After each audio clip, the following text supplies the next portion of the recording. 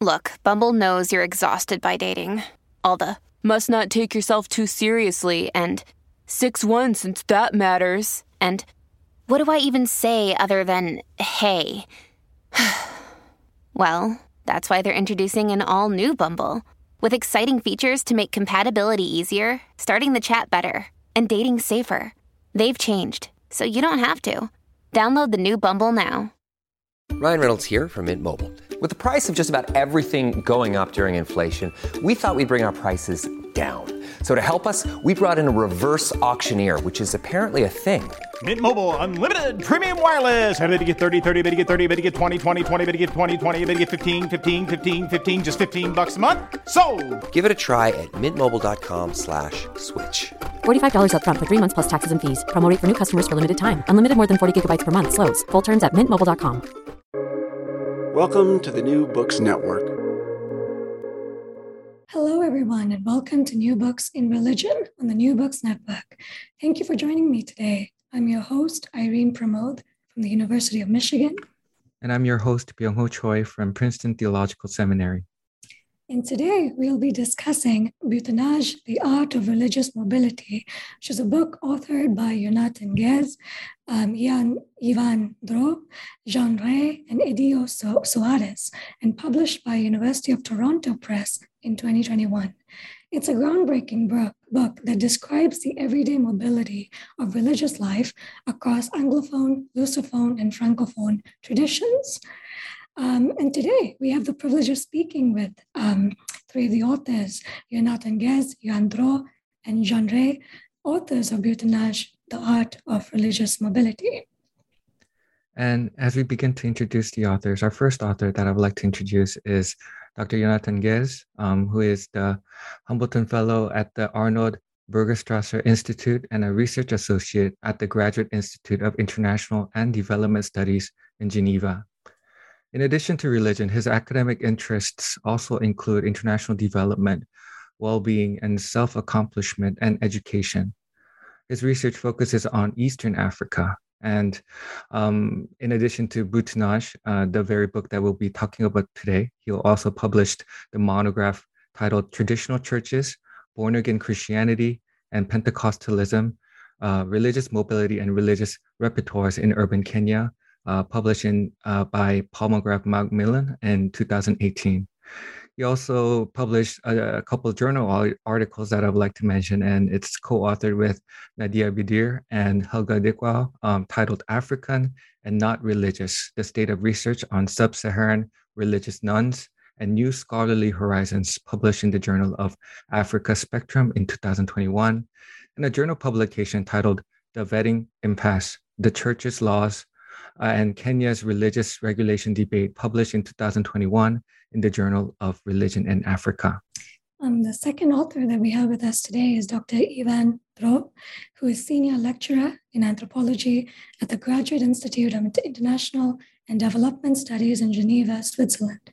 He's worked intensively on religious mobility in Kenya, Brazil, and Switzerland, and on the transformations of family configurations and of masculinities and femininities in Switzerland. I'd just like to highlight two of his most recent publications, which is one in 2019, which is a collaborative project on Pentecostalism and alternative paths for self-accomplishment in Kenya, published in Religion and Human Security in Africa, and edited by Ezra Shitando and Joram Toristorari, and published by Routledge. And the most, a very recent publication from 2021, which is a co-authored article with Jonathan Guez and others, titled Christian Forms of Religion in Kenya, published in Kenya in Motion. Our third author that I'll be introducing to you is Dr. Jean Ray, is a professor at the University of Teacher Education in Freiburg and a research associate at the Graduate Institute of International and Development Studies in Geneva. John has a background in anthropology and education, and she has studied mobility trajectories in various contexts, in particular at the intersection of different types of mobility. So, for example, migration in religious, professional, or educational mobility. She has also conducted field research in Western Europe, West Africa, specifically Ghana, and North America, and has a special interest for transnational social fields and mobility networks. She currently engages in teacher education and building on these questions in order to support teachers' professional development. Some of her publications that I would like to also highlight is a book that she has written, a French edition monograph. The English title is African Migration and Pentecostalism in Switzerland, Ritual Devices, Powers, and Mobility, published by Carthala in 2019. And a journal article co-authored with Matthew Bollé and Jonathan Guez titled Cosmopolitan Enclaves, Spatial and Cultural Underprivilege in Education, Expatriation and Globalization, published in the Journal of Critique of Anthropology in 2021. And last but not least, the fourth author, who unfortunately isn't able to join us today, but is Dr. Dio Soares, as a research associate at the Graduate Institute of International and Development Studies in Geneva. But welcome, Jonathan Guez, Yvan Dro, and Jean-Ray, to New Books in Religion. And thank you so much for taking the time today to talk about your book and to discuss it with us. Thank you very much. Thank you to you. So before we delve into your book, into the chapters, I wonder we can first get to know all of you a little bit more. And so would you mind telling us a bit about your personal backgrounds, for instance, where you did your PhDs, your research interests, the kinds of the places that you're interested in working in and that you have worked in, and what led you to come together to write this book? And so, Jonathan, would you like to start us off? Sure. So my personal background is that I grew up in Israel, and that's an interesting country to think about religion in.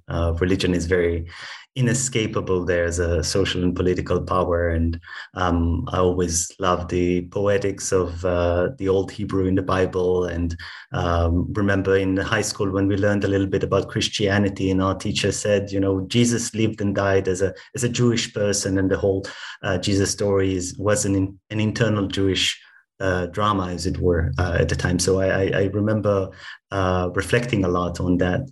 And then I went on to study religion, first at Tel Aviv University, and then I went to the University of Cambridge. And some years after, when I turned to do my PhD at the Graduate Institute in development studies under Yvan Dro's supervision, I tried to distance myself from religion somewhat. I focused on in development studies, but in 2010, Yvan admitted me to the project on Boutinage, and the rest is history. And I think that I would add that two personal academic factors kind of inform my work on Boutinage that maybe is interesting to note. One is that I did my PhD, as I said, in development studies. So I've always been interested in looking for the wider socio-political, economic context in which religion takes place. So you can see in the book, for example, some allusions to questions of fundamentalism that I think draw also, not just on my own, but also my colleagues' interest in development and in social configurations more broadly. And the second factor is that because I kind of come from both humanities and social sciences, I always, I think, kind of combine that into my work. So literature, for example, literary sources, I often use them to enrich my perspective, and I try to merge humanities and social sciences in my work. And Yvan, since you've been spearheading this project, would you like to add on to that? Well, yes, I did my PhD at the University of Neuchâtel in Switzerland in social anthropology. And then I was hired in Geneva, and I worked there for 25 years now as a social anthropologist. First, I did my PhD in Kenya among rural migrants in the center of Kenya. And then when doing my fieldwork, I noticed that some of the respondents, they didn't want to speak to me because it was 94, 95, and they were expecting the return of Christ. And they thought that the millennium will be very, very close. And then I was really amazed by such a kind of discourse. Then I decided to work on Pentecostalism and millenarianism. And following that, also with Edio Soares, who did his PhD on butinage in Brazil, we decided to submit a research project to the Swiss National Science Foundation. And we got it finally. And then we were able to hire Jonathan and later on Jan. And I think we did quite an interesting work by comparing the situation in Brazil, in Kenya, in Ghana, and in Switzerland also. We stayed within the realm of Christianity because we thought it was easier to compare different way of practicing Christianity than to go all over the world in different religious contexts, which might be very different. And indeed, the four fieldwork we conducted were very different, but at the same time similar, which means that we tried to highlight the similarities, but also to highlight the very specificities of each context. But I think we will be able to speak a little more about that. Beside that, I work quite a lot among the Swiss, French, and Quebecian peasants, which has nothing to do with religion, but it's always interesting to articulate two different perspectives. And well, it's always social anthropology, and it's always a passion. And finally, Jean, would you also like to maybe tell us just a few words about, how you came to this project and where you did your PhD, and a few words about yourself? Yes, with pleasure. So I was a PhD student at the Graduate Institute in Geneva, and my supervisor for my PhD was actually Yvan Leroux. And so when I finished my PhD, which was on the transnationalization of African churches, and I conducted two different fieldworks on two different sites in Switzerland and in Ghana. So Yvan offered me to join the project at that moment, and I was very enthusiastic about it. So it became part of my postdoctoral project, which I conducted at the University of Toronto from 2013 onwards. So I think for me it was very interesting to join the project because I had an interest in mobility and religion before for my PhD thesis, but here there was a different approach and a new perspective. So it was not mobility in the sense of migration and geographical mobility, but rather mobility within the religious context and practice, while the practitioners might remain in the same location. So that shift in perspective was very stimulating for me. So this is why I joined the project. Well, thank you so much for all of you for introducing yourself and for this opportunity to get to know you better as we kind of now segue into the book itself. Looking at the book, the beginning chapters, we can see that there's a total of 9 chapters, which are divided into 3 parts. Part 1 is rethinking religious normativity, which highlights your arguments concerning the dynamics of religious identity. And part 2 is more focused on the case studies, presents 4 predominantly Christian case studies that take us into an in-depth look into the 4 nations. I think some of you mentioned Brazil, Kenya, Ghana, and Switzerland, and the commonalities of the patterns of religious mobility.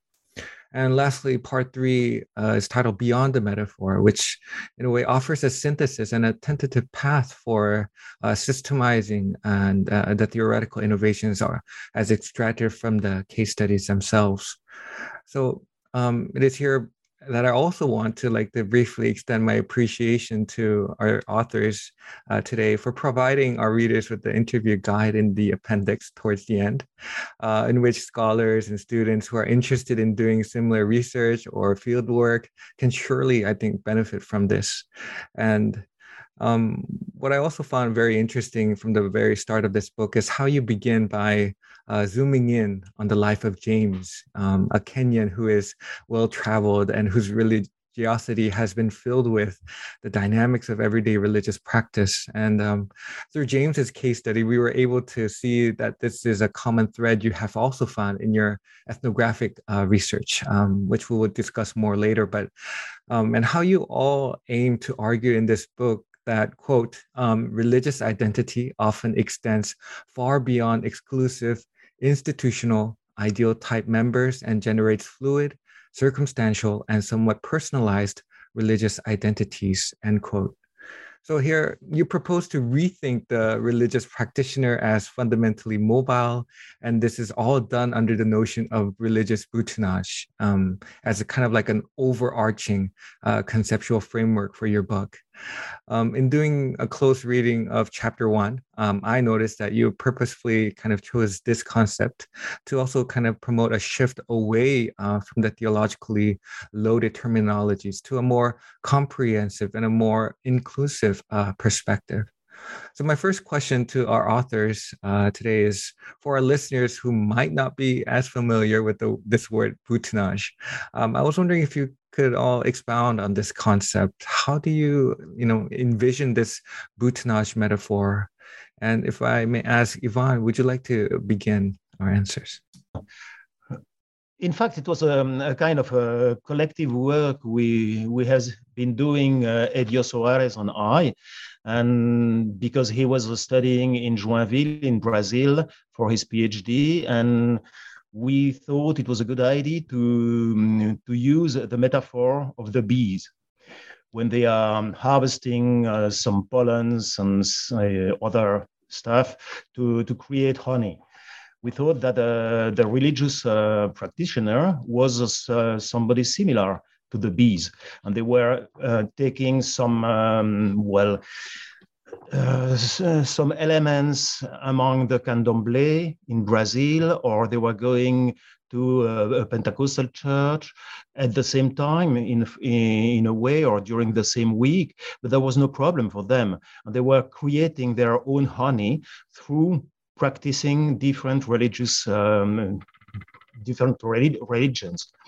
And we thought that this was a good way to switch from an institutionalist perspective on religion. Then after that, we used the metaphor very cautiously to try to get away from a theological perspective, because we thought that it was very important from an anthropological point of view to have some, following Durkheim's hint, to have some new words or very controlled words to try to capture what was the practices or the religious practices, or how people were behaving when doing religion in a way, like the lived religion perspective. But I think maybe Jonathan, Anne, or Jan can add also something about the boutonnage perspective. I can come back later on if necessary. Sure, maybe I would chime in. So I, as was said earlier, I've joined the project after it was already conceived and funded, and after Soares has completed an excellent doctoral thesis on the topic, looking at the city of Joinville in the south of Brazil. And for me, the most invigorating part of this concept was the invitation that it implied to think of identities, religious identities, but perhaps even beyond that, as inherently and normatively dynamic.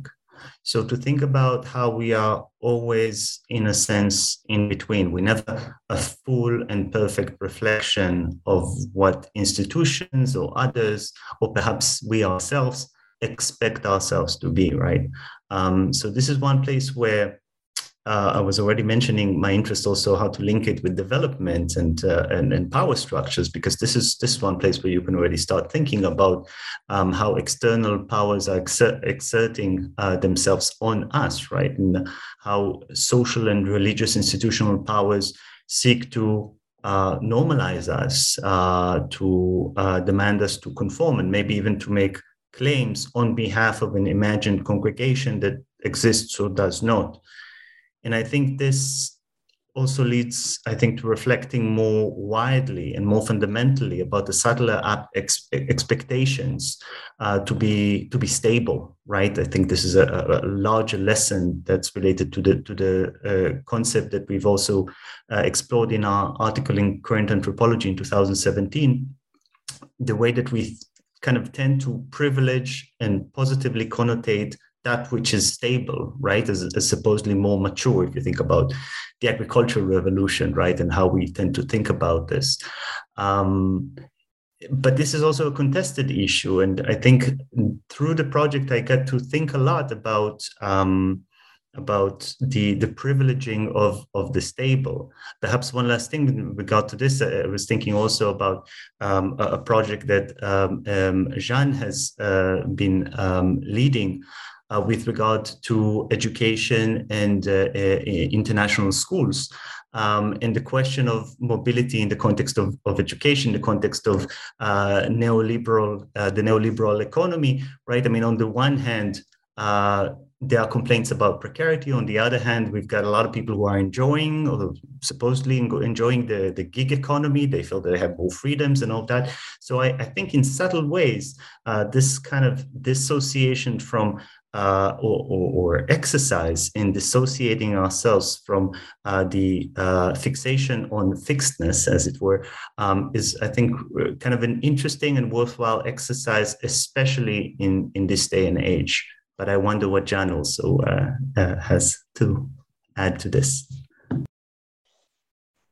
Yes, I think you're right, Jonathan, that this shift away from this fixedness of people who are located in one single place and belong to one single religious congregation or religious community. That is a very important aspect, which is central in the concept of butinage. And also what Yvan said previously, to leave the theological perspective, which is a very important thing. I would like to stress maybe another aspect, which seems to me is very important in this concept of butinage. It's the fact that mobility, religious mobility, becomes kind of a normal practice, and everyday, belongs to everyday life, and that allows to reframe religious mobility and detach it from as if it were something exceptional. No, it's not really exceptional. It's but there's this assumption of exceptionality, of like in the concept of conversion, for example, where you assume that there is a radical shift from one religion to another, and that only happens maybe one time in a life course. So this concept of butinage is certainly interesting to highlight the trivial dimension maybe of religious mobility. Yeah, and a question that I have that goes directly back to what you were talking about, Jeanne, is this concept of conversion, as you understand it in the book, vis-a-vis the concept of butinage, because, you know, I suppose within the whole anthropology of Christianity, anthropology of religion, conversion has had this knotty relationship with ideas of rupture and a kind of permanent break with the past. And so in this chapter, in chapter 2 specifically, you trace the kind of history of this term conversion as it has evolved, as it has taken shape over the past century, as well as the limits of this conceptual framework as it is of conversion as traditionally understood.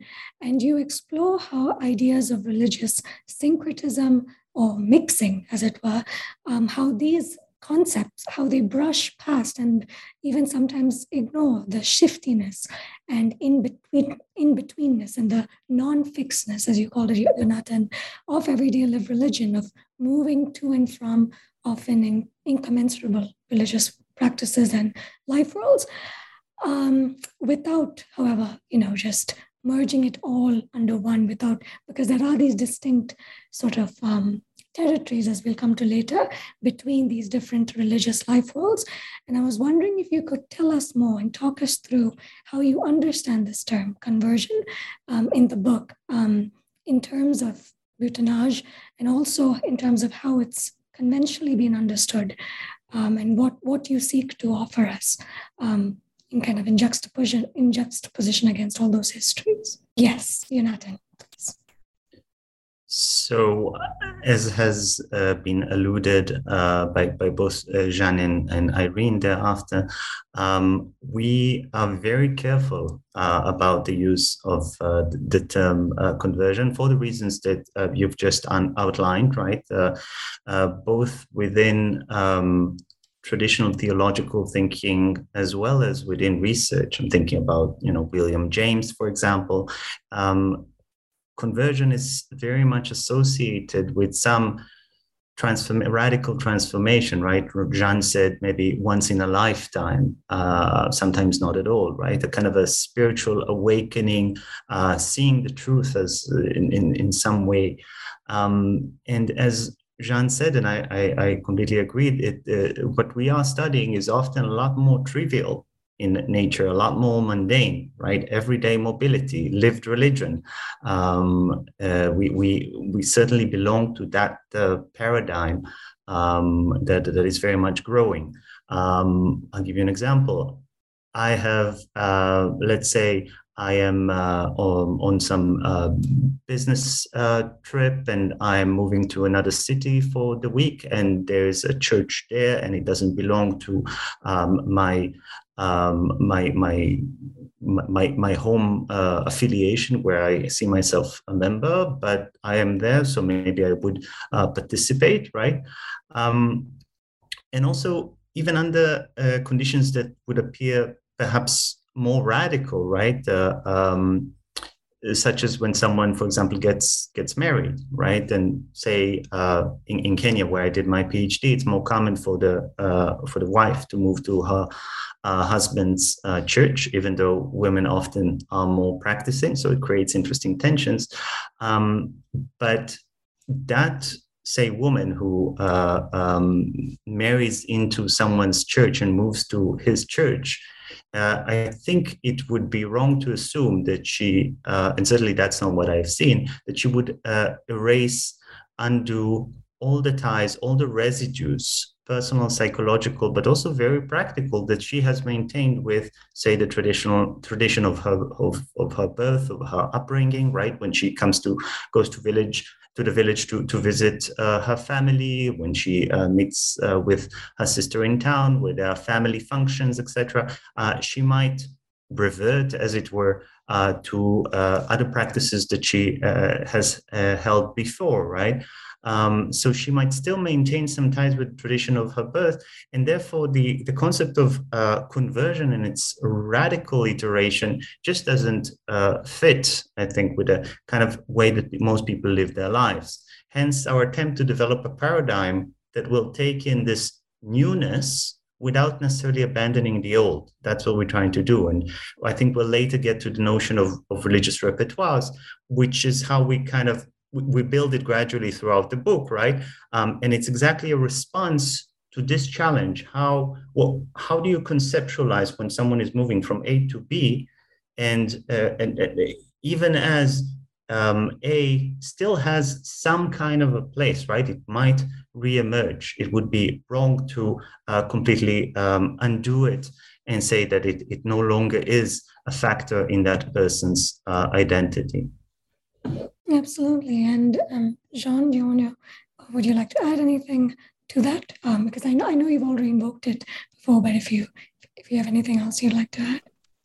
Yes, maybe what I can briefly mention is that in the book we sketch a brief genealogy of the concept of conversion, which is one of the major concepts that has been used to describe religious mobility in previous scholarships.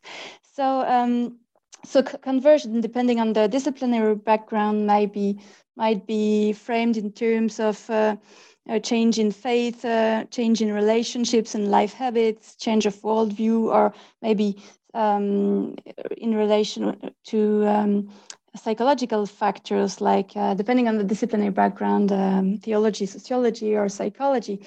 So, but I think it's important that what Jonathan say that from what we observed in terms of data, in terms of field research, which we did, we didn't really found this radical concept and model of conversion, which implies a total shift in religious practice. But we have developed another concept, which is probably the closest to that one of conversion, and that's the idea of diachronic butinage. So diachronic butinage, we use that in the sense that there might be a change in practice over time that might go hand in hand with a change in one's main affiliation, religious affiliation, or in one's religious belonging. So this shift happens, but it's just not a radical shift that erases all the practice and all the familiarity which was there before. So yes, absolutely. And Ivan, would you? Well, I don't have a lot to add. Just to say to that, in fact, we felt not very comfortable with the concept of conversion. Religious mobility is okay. Diachronic butinage is okay also, because when we observe what people are saying and doing, in fact, they do not change from one religious form to another one. They add a new one, maybe they change it, but it's a kind of articulation, a mixture. It is nothing syncretic. But Roger Bastide had the French anthropologist who worked in Brazil, had suggested the concept of syncretism in mosaic. I don't know how you call it in English, but it should be something similar, which means that he observed in the 50s and 60s in Brazil that the people, they were going to candomblé and then to the Catholic Church, then to another kind of a religious form, but they had the same faith in these different forms and the same seriousness in their faith, and there was not a problem for them not to be coherent like a theologian would like. Which means that's why we try to highlight and to deconstruct, which is not a novelty, to deconstruct the concept of conversion. And I think this notion of a kind of syncretism in mosaic, like different part of a picture, is quite a good one to think of conversion. Yeah. Well, thank you so much for your answers. And it's very helpful, as I believe chapters 1 and 2 really helps us put a strong foundation to understanding your book. And for our listeners, I would like to re-emphasize the aspect that chapters 1 and 2 really, if we were to compare your book to building a house, it's that foundation layer and helping us understand what comes next, which in chapters 3 and beginning of chapters 3, we see the next 4 chapters, our authors delving into the case studies.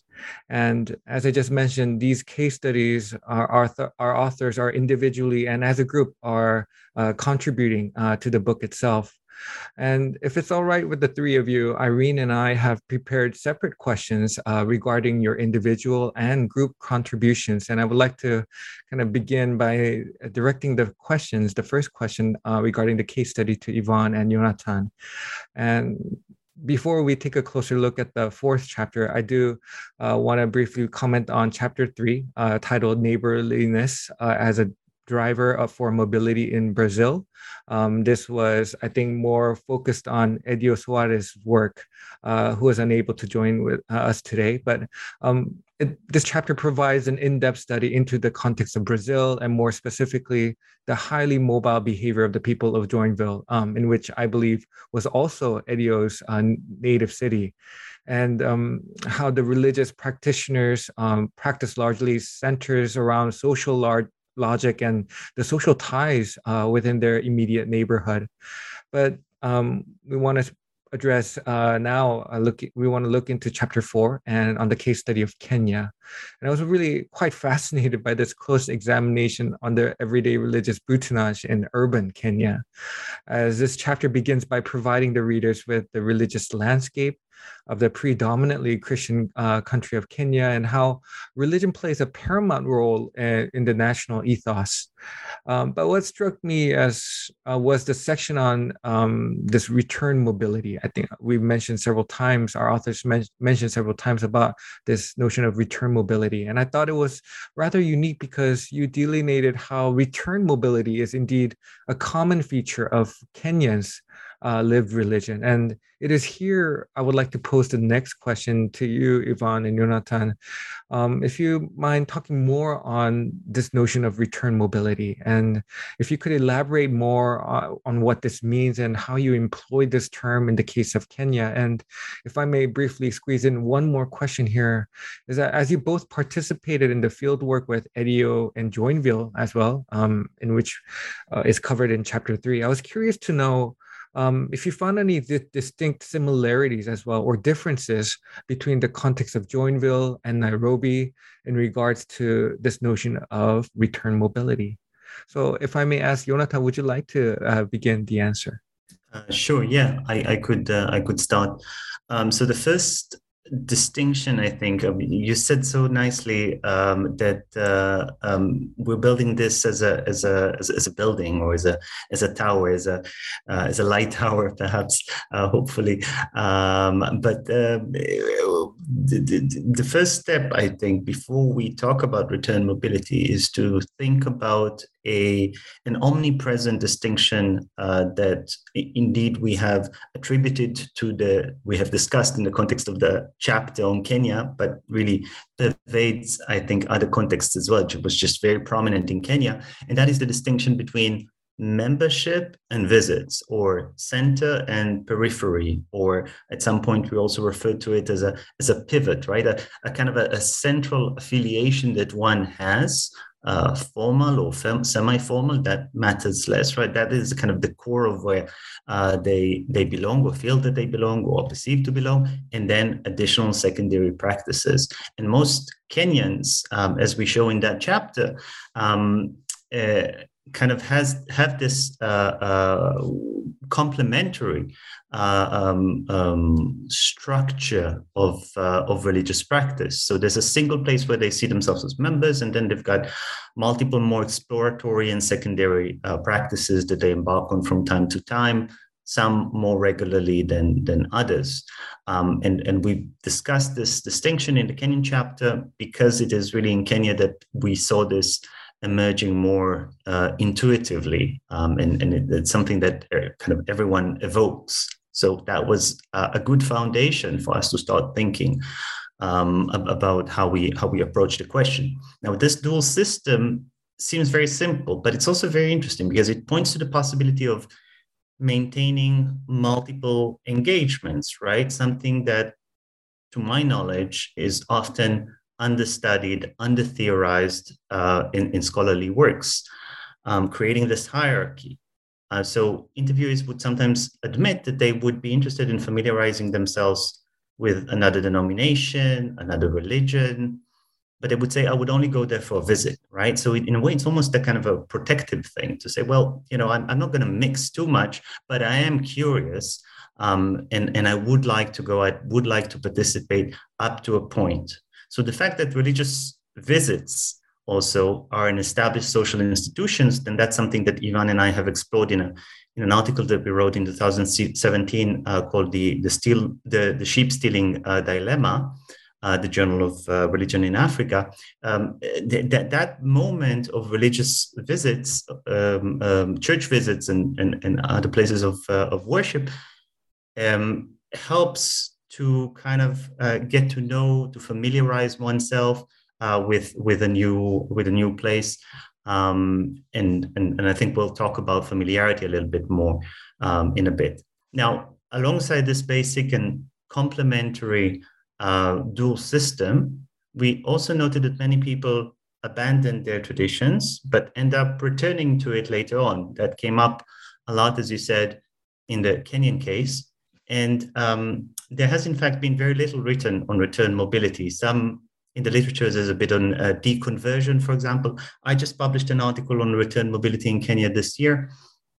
So this is a theme that I think is quite interesting to explore.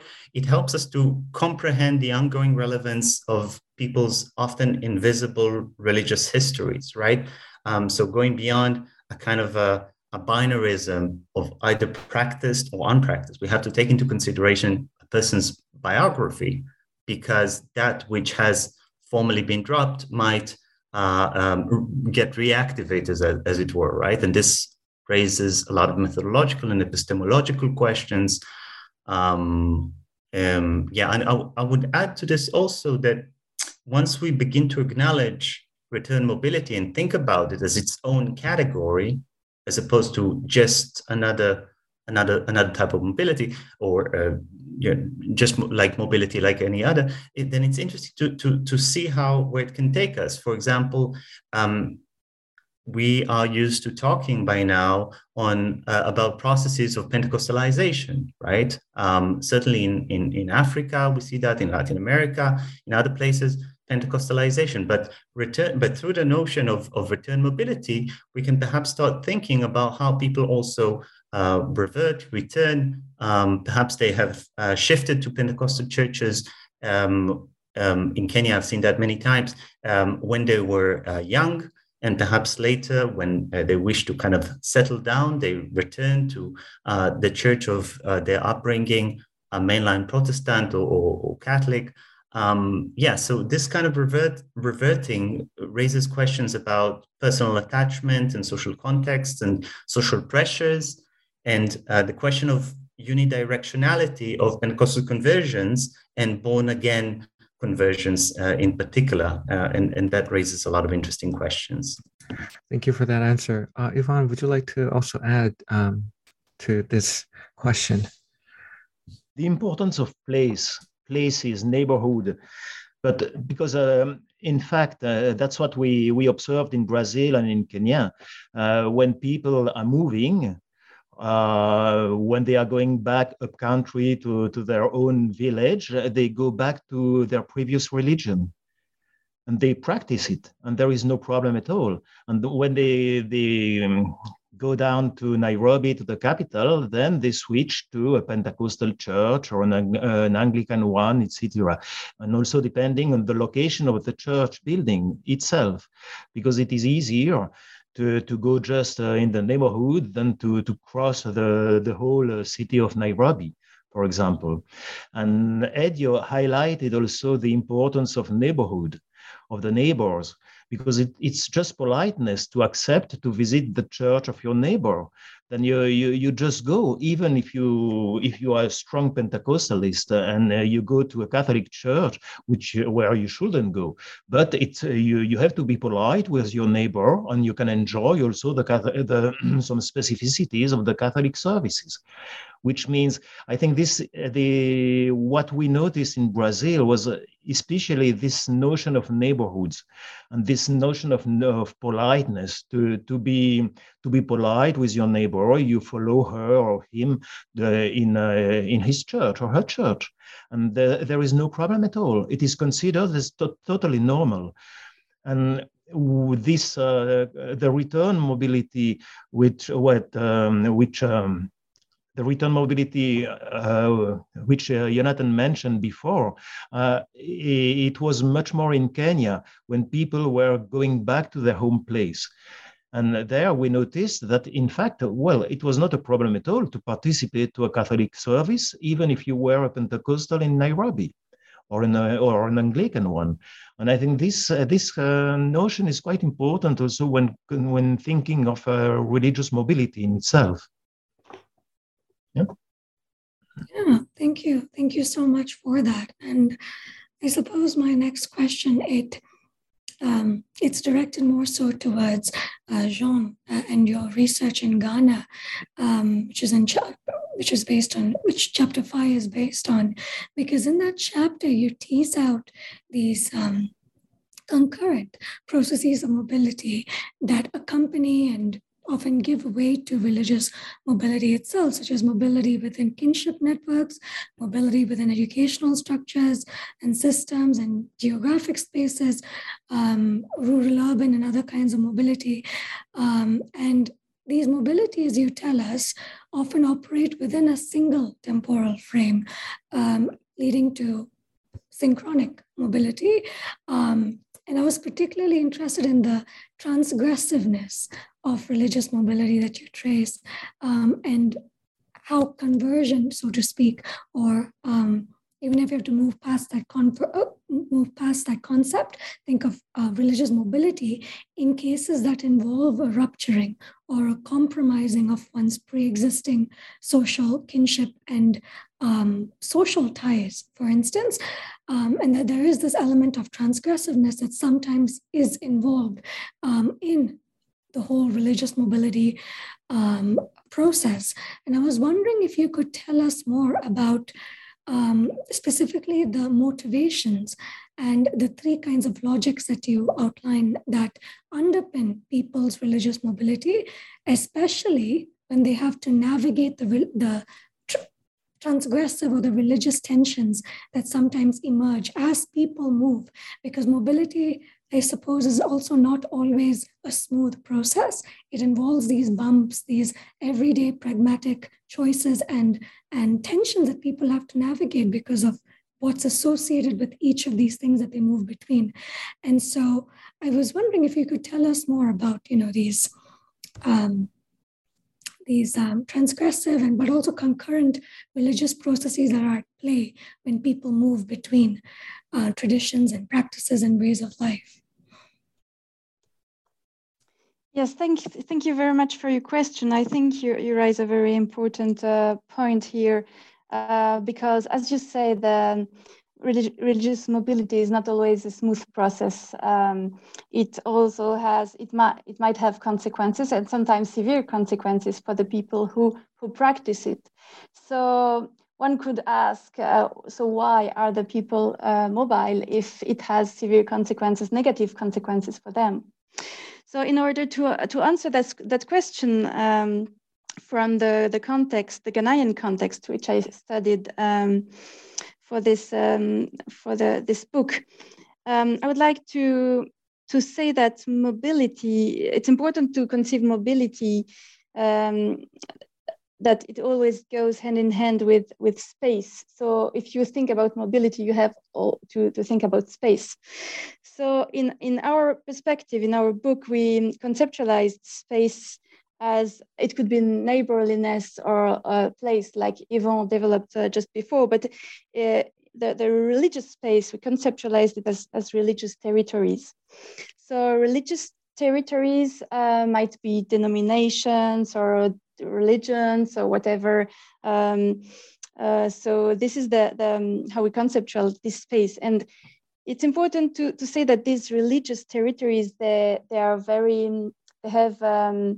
their intrinsic characteristics, I could say. So some religious territories might be very porous in the sense that you could visit easily or belong to this territory and visit another religious congregation, and that wouldn't be a problem for anyone. So these religious territories would be very tolerant towards religious mobility, if you like. And this is not only a question about the religious territories, it's also the question about the family, the kinship, which is the whole kinship that is very often actually involved evoked when the interviewees, when the respondents talked about their religious mobility. So to give an example from Ghana, I remember there was a respondent who said to me, he had 5 children, and he said to me, well, if you like fufu, fufu is a traditional meal in Ghana. So if you like fufu, you cannot force your children to like fufu as well. And by that, he meant that the religious belonging is a question of choice, and you cannot force this and force your children to have the same religious affiliation as yourself. And his family was very illustrative of that, because he had 5 children and each child had been baptized in another church. So that was a very good illustration of this tolerance that you find. But other families, and also this is often related to religious territories themselves. So these religious territories might also be much more hermetic or discourage a religious mobility. And that goes hand in hand with strong norms that would prohibit mobility, or often more social control to prevent mobility. So in these cases, it's much more tricky for the people to be mobile. But what I observed, and this was definitely a surprise for me, is that even in those starting from these religious territories, I observed that people are mobile under some circumstances. So the question is, under what circumstances are they mobile? Do they go to other congregations, even if their church or their congregation is very strict about not going to another place, another religious place? So this happens mostly when there are conflicting social norms and conflicting expectations. So religious norms conflict with other norms or other expectations that might be related to moral questions, to kinship, to whatever. So depending on the situation, so the practitioners might choose to be mobile because they think that it's the right thing to do in that very specific situation, though they will have to pay the price for it, if you like. And as you said, Irene, that might involve rupture or rupturing or compromising one's pre-existing social and kinship ties. And this is definitely a moral and social burden that goes hand in hand with this choice. But I was very surprised to observe that this is still a practice which is quite common if you look at the life trajectories of the respondents I had in Ghana. Oh, thank you, John, for that extensive answer, and it really helps us put into perspective on what was going on in the case of Ghana as well. And if we can shift now to our kind of final case study in chapter 6, that is, we now move from where we've been looking the global south to now the global north, specifically the nation of Switzerland. And Switzerland is where our authors had lived for several years. So there is already this sense of familiarity regarding the context. Yet, I noticed here it is also where you were asking different kind of questions in conducting your research, more, let's say, fundamental questions, such as, what is religion? And we see those living in Switzerland being confronted by a different array of tension and dynamics, such as a strong pushback against institutionalized religion, and then those that were living in Kenya or Brazil, that we have seen in the previous case studies. And it is in this chapter you build on the work of Jörg Stotz and his team from the University of Lausanne by utilizing the general categories of, first, institutionalists, second, distant, third, seculars, and fourth, alternatives for your own work as well. I was wondering, Yvonne and Jean, if you could both talk more about these categories, how you were able to apply them in your own research. I know I still distinctly remember in the beginning of this chapter, you describe, you go in depth to understanding these categories, explaining these categories. And I was wondering if you were able to talk about how you apply them in your own research in identifying religious mobility, the mobile Swiss Buteneurs, if I may say it that way. And what were some of the similarities or differences you were able to locate to their counterparts, their Brazilian or Kenyan counterparts? And if I may direct the first answer, if John, if you could, if you don't mind answering first. Sure, thank you for your question. So about these four categories, I would like to briefly explain them. So the first category is the institutionalist. So they're people, they refer to people with a strong attachment to their congregation, mostly Christian, and who have a regular religious practice within this congregation.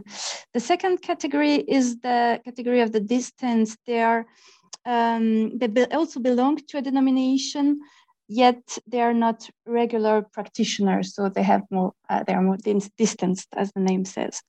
The third category would refer to seculars. Those have left denominational ties, and in some cases they may even strongly oppose them. So they're more critical towards religion in general, I would say.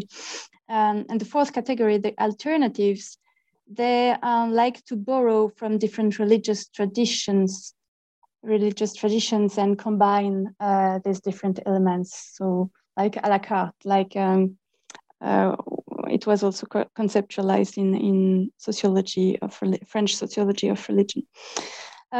So about the similarities and differences between Switzerland and other fields like Ghana, I would say, or the other fields. I think one similarity is that I was also surprised that actually, if you really look at religious mobility, it is there as well in Switzerland. It is like in other fields, there's a lot of mobility, actually. That was maybe a surprise for me, but one major difference is that surely at large, religion plays a less significant role in people's life. If you look at the broader picture, so it's less important for the people to define themselves, to shape their relationships with other people. And in general, I would say there's more mistrust towards especially dogmatic aspects of religion, which might be associated with violence, which was something which was very present, I think, on the Swiss field.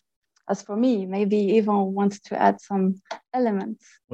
Yes, with pleasure.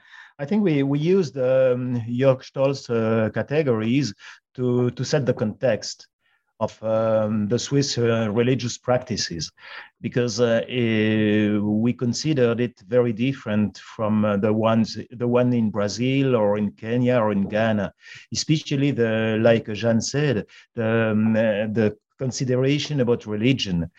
You know, if you when you meet somebody in Nairobi, one of the first question is, "Are you born again?" Or what is your religion? Or where do you go? Which is your church, etc. If you ask such a question to a Swiss person when you first meet him or her, well, that would be considered a kind of invasion of her privacy. And it is very unpolite. When at the opposite, in Kenya, it is unpolite not to ask and not to share about your religious practices. And I think this is a very different way of practicing religion or spirituality. And for the Swiss, the consideration about religion was very intimate. it was very private. And even within the family, children were not speaking about religion with their parents. And when we started asking questions about that, about religion to the Swiss people, they were really surprised. And but after some minutes, it was okay. They were speaking about it because we had explained what was our aim. But I think this consideration about intimacy and privacy, when it is very obvious, very expressive in Kenya or in Brazil, this was one of the main differences, I would say. And also what Jeanne highlighted about the religious person. In Switzerland, if you practice too much, you are considered suspicious. I mean, you could be a dogmatic or a fundamentalist, or there is something wrong with you. When in Kenya, it is exactly the opposite again. If you don't practice, you are very suspicious. You could be a devil worshipper, or you could be somebody, a witch doctor or whatever. And I think this highlight also how, the difference or the distinction between the legitimate forms of religion and the illegitimate. In Switzerland, if you practice too much, this is illegitimate somehow. But in Ghana, it is the opposite. Thank you so much for that, Jean and Yvan.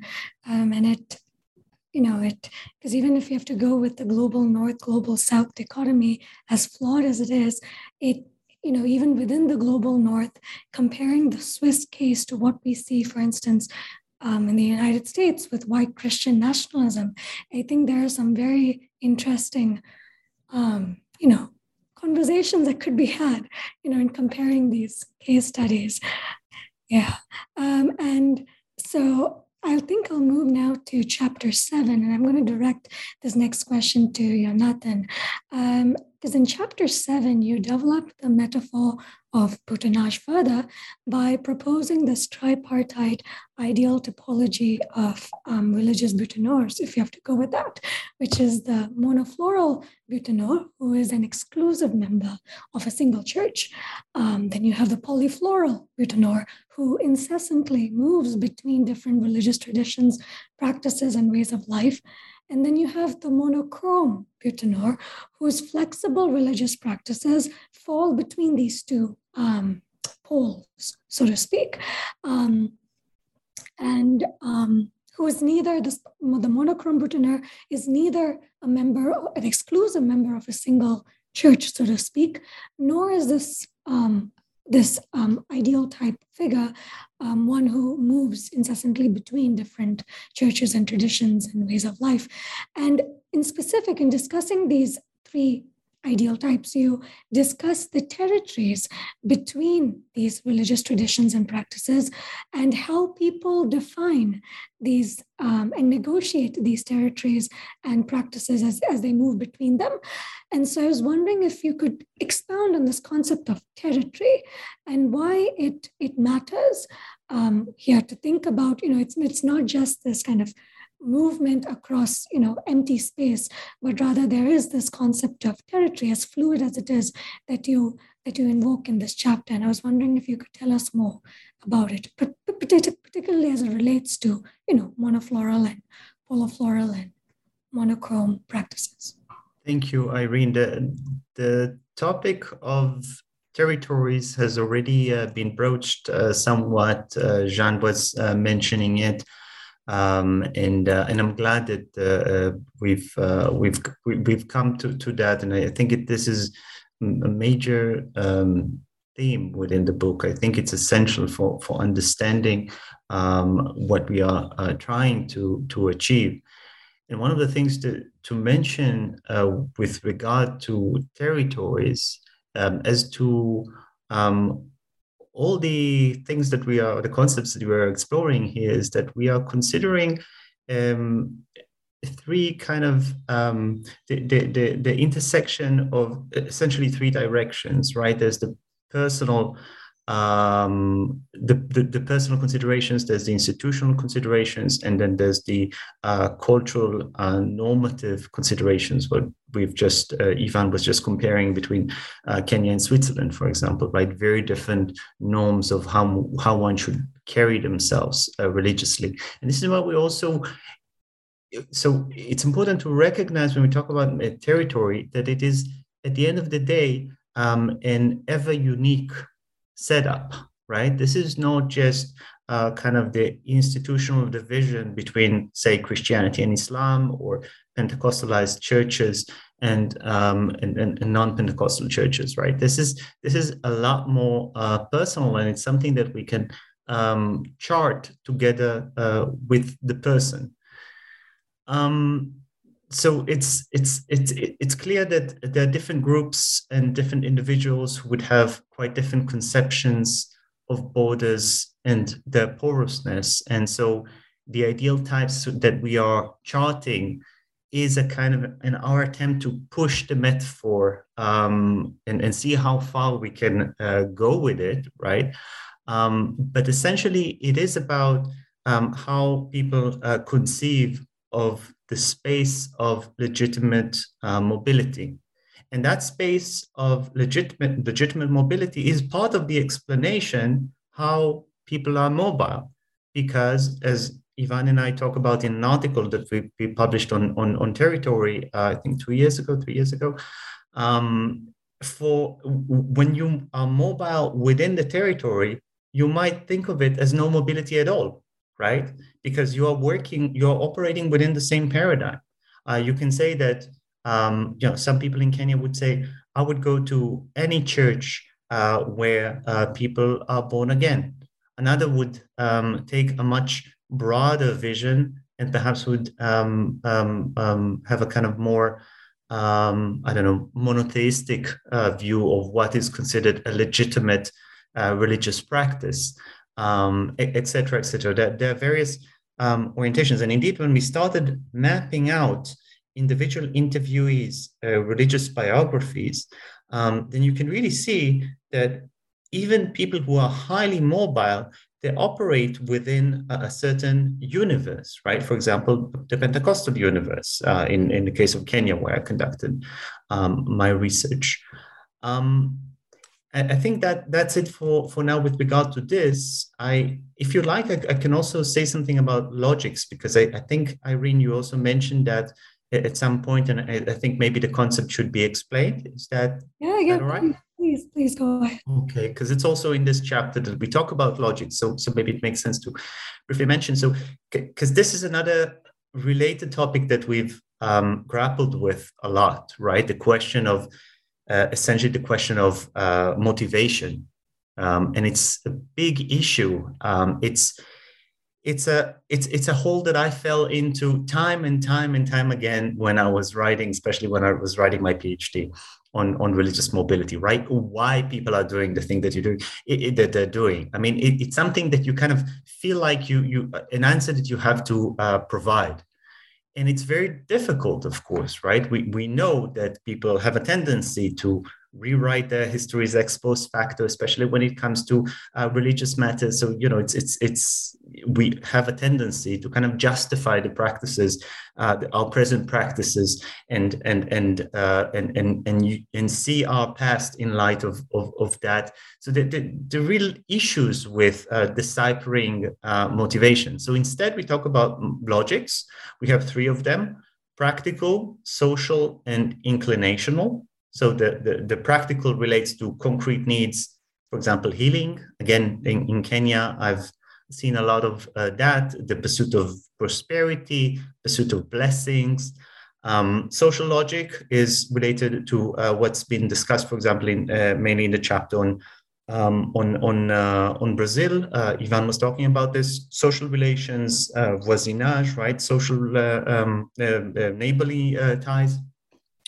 And inclinational logic is essentially that those other considerations that cannot be reduced to the other 2. So, going to a church where I'm familiar, or where I feel spiritually nourished, or where I feel good, or just an entertaining pastime that I've been establishing for myself.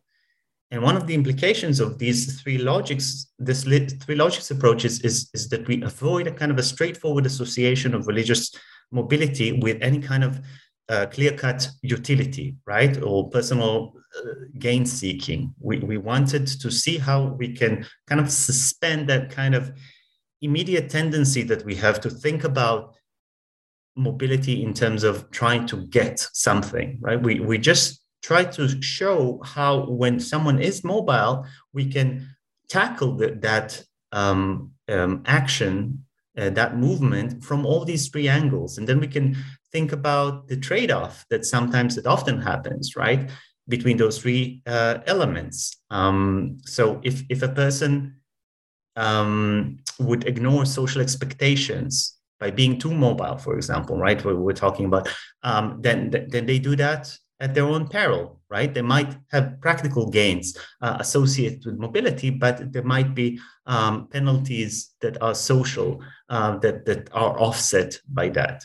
Hence, the question of too much mobility. I think Ivan mentioned that, right? What is too much mobility? What is being too religious? What is being too zealous?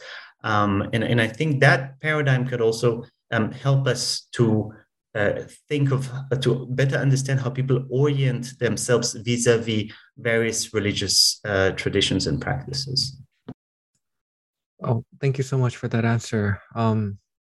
As we move now towards the final section of the book, it kind of reminded me of my own studies as I've learned from my professor, this various approaches to reading a book. And a thing that I was reminded of was this 3-point system where it identifies first the problem, second, the ideal, and third, the way forward.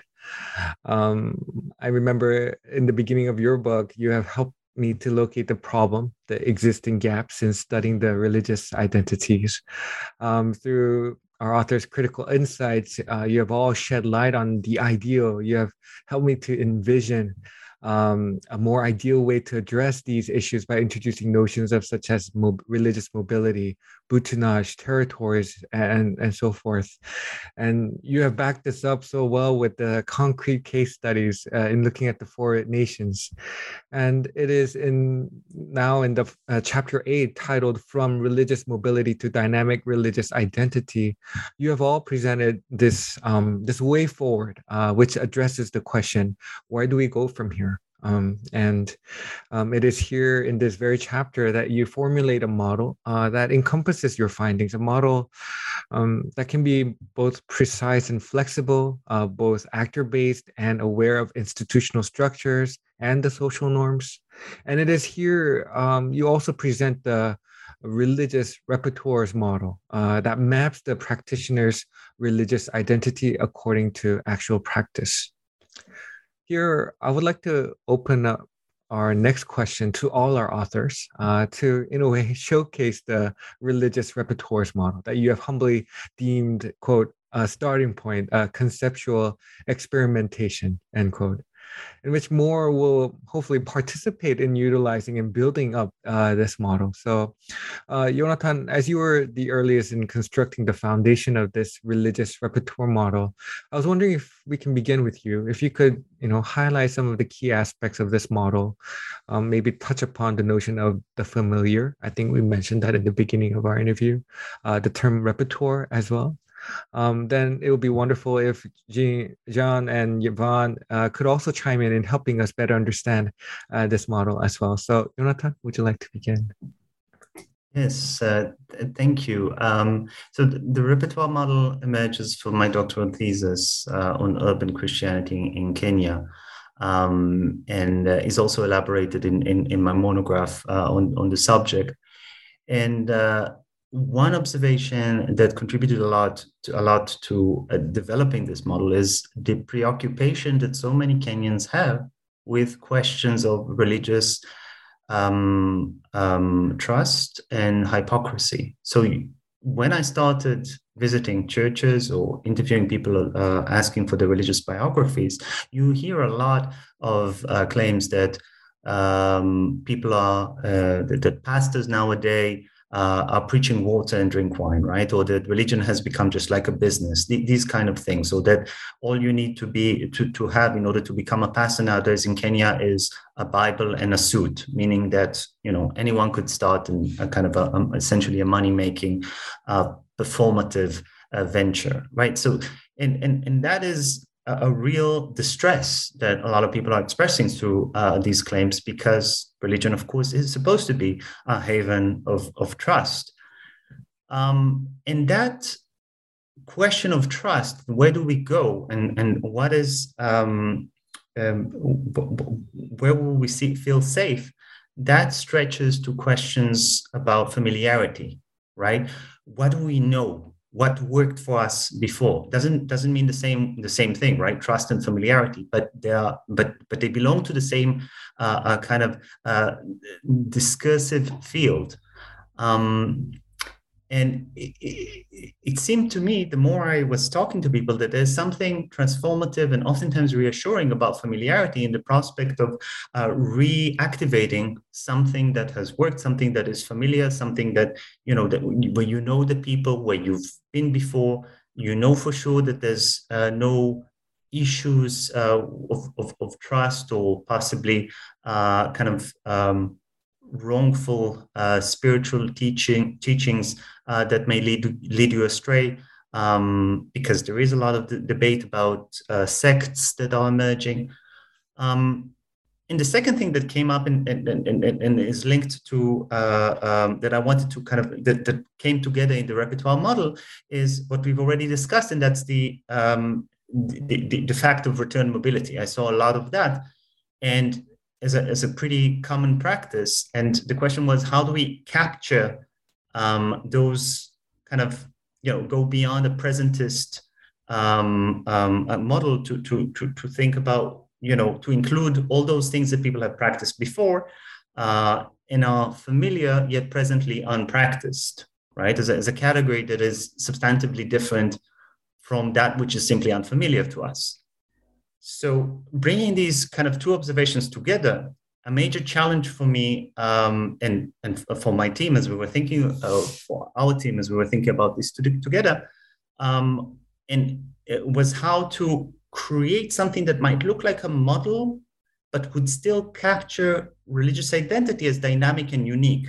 Hence, all the kind of playful terminologies that we are elaborating, right? It's almost a kind of a paradox somehow, right? How do we talk about mobility and try to say something meaningful and even, God forbid, create a model to work through, but without closing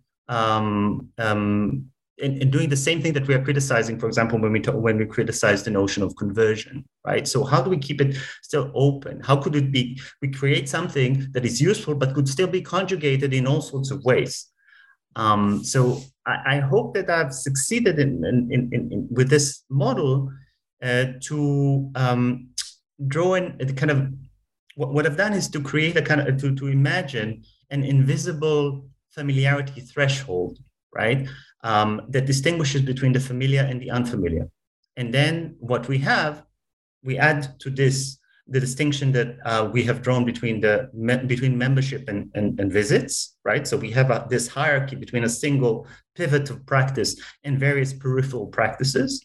And then to that, we add that which is familiar yet presently unpracticed, and that which is simply unfamiliar. So essentially, we have four categories of traditions within one's cumulative religious identity that we think about through the prism of repertoires. I hope this makes sense. Oh, thank you for that thorough answer. John, would you like to add to anything Jonathan had?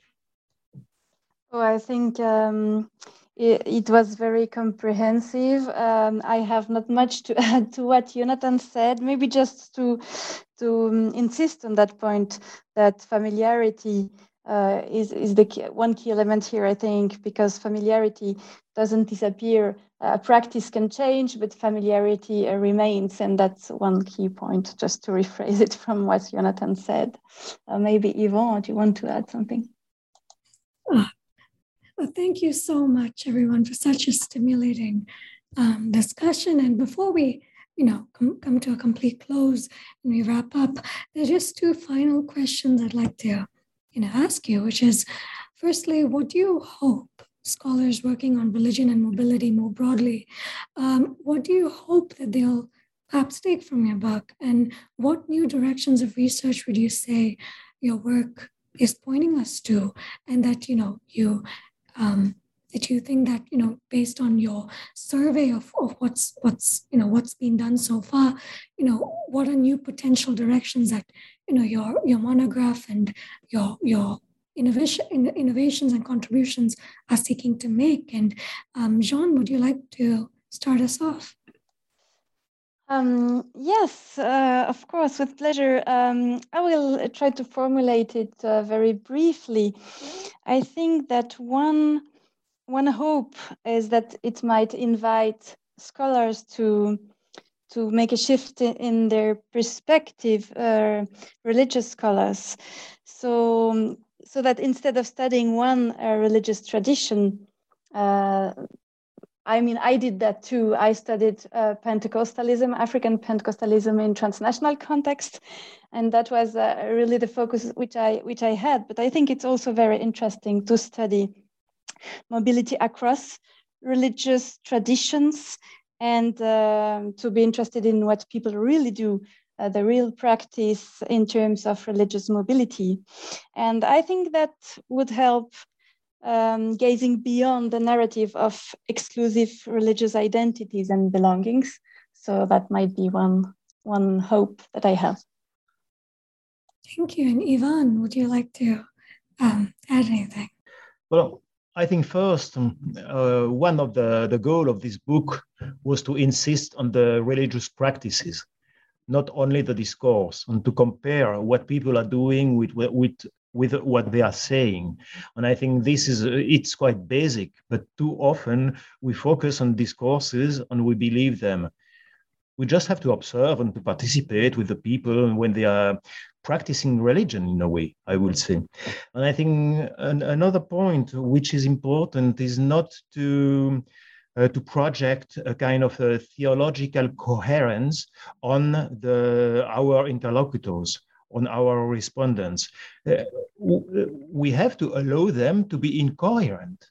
And I think we are all incoherent from time to time. And I think this is one of the results also of our research. And the last point maybe is to quit the bias of sedentarity, to quit the consideration that immobility is better than mobility. I think mobility is the rule of life, and immobility is an exception. Let's hope this could open new horizon or new ideas for other colleagues of us. Maybe I would chime in and add that, well, first of all, as a pretty mobile person myself, I could definitely relate, and I'm sure many others as well. And I agree. I mean, what Ivan said about the legitimacy to be incoherent is something that I appreciate very much. I think, one of the authors that inspired our work a lot is Janet McIntosh and her notion of polyontology, right? And kind of, in a way, we are continuing along this path of going beyond a kind of a unitary, coherent idea of people's religious decision making. Right. I also agree. I think with what my colleagues have said. I think one of the main lessons from this project is to think about the shared humanity or humanness of mobility, and to kind of to contribute at least a little bit to the destigmatization of mobility. I really think that it really underlies a human experience, and so I think that is it mainly. Well, thank you all so much for your contributions through this book. I've personally learned so much. And as we now conclude today's interview, there is one final question we would like to ask before we let you go. And that is, we would love to hear, if you would mind sharing, about your current and future projects and what you hope to work on. So if I may first direct the question to Yvonne, would you like to share with us about your current future projects and again, what you hope to work on? Yeah, with pleasure. Well, I'm currently working on self-accomplishment in East Africa, also with Jonathan and a team of scholars. I mean, we are trying to understand how to become a good person, and especially for the youth, because in fact, they encounter a lot of problem when growing up and to become an adult, because they should be married and it's very expensive. They have to get a job, etc., etc. And then there is a kind of crisis of self-accomplishment, which is captured by the notion of waithood, which was used in the anthropological literature to explain that the youth cannot become an adult anymore. As a traditional adult. Then we are looking for a new form of becoming an adult, becoming a good person, a good woman, a good man.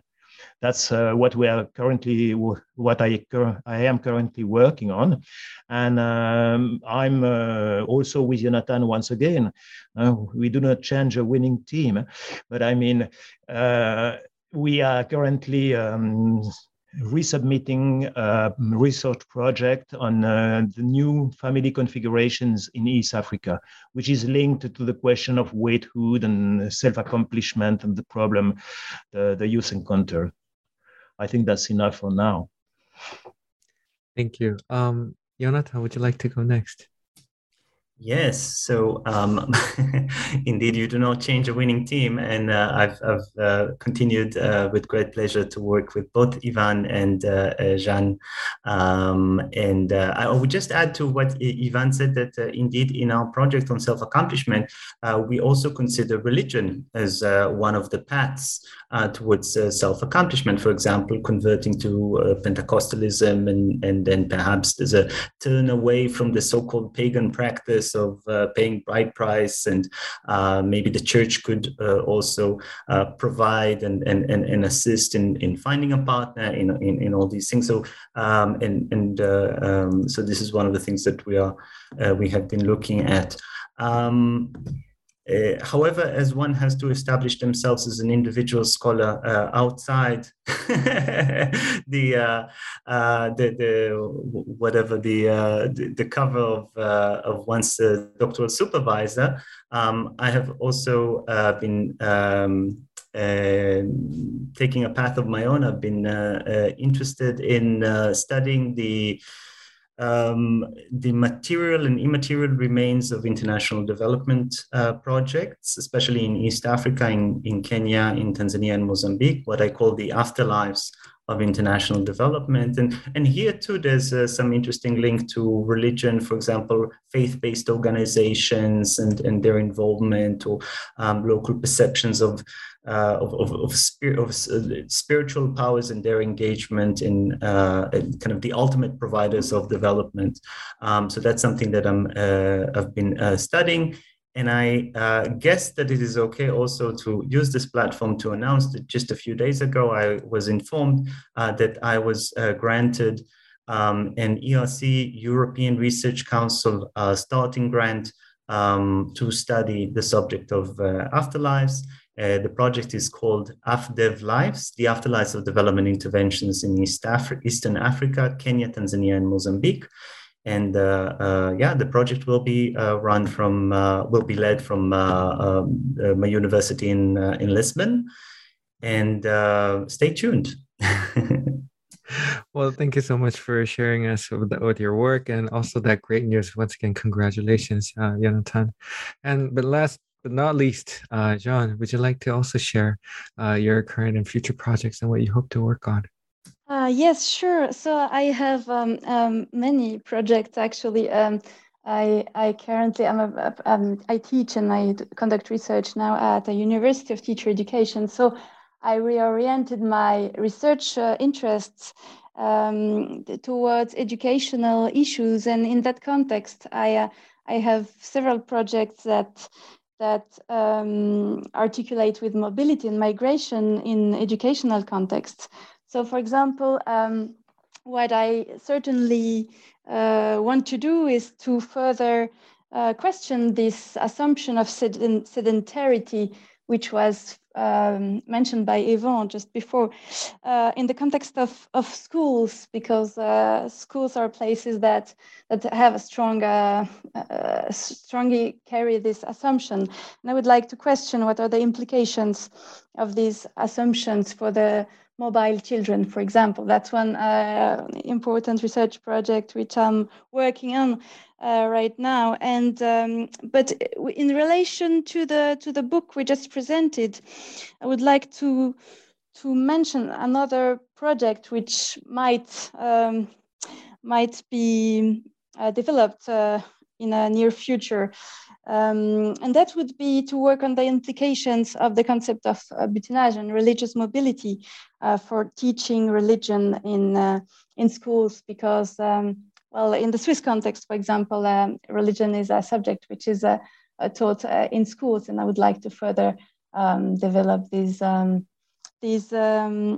implications and think about these implications for teaching. So thank you for your question. That just sounds so fascinating. So many cool and fascinating projects that at least, both of us, I'm sure our audience will really be looking forward to and staying tuned to hear more about it and to read more about your work. But once again, thank you so much, Yvonne, Jonathan, and Jean for being on the podcast today. And thank you everyone so much for listening to today's episode in which we explored the new monograph, Butinage, The Art of Religious Mobility, published by Jonathan Guez, Yvonne Droz, and Jean Ray, and Didio Soares, and published by the University of Toronto Press in 2021. This is your host, Irene Pramod. And Byung-Ho Choi. And stay tuned for the next episode on New Books on Religion.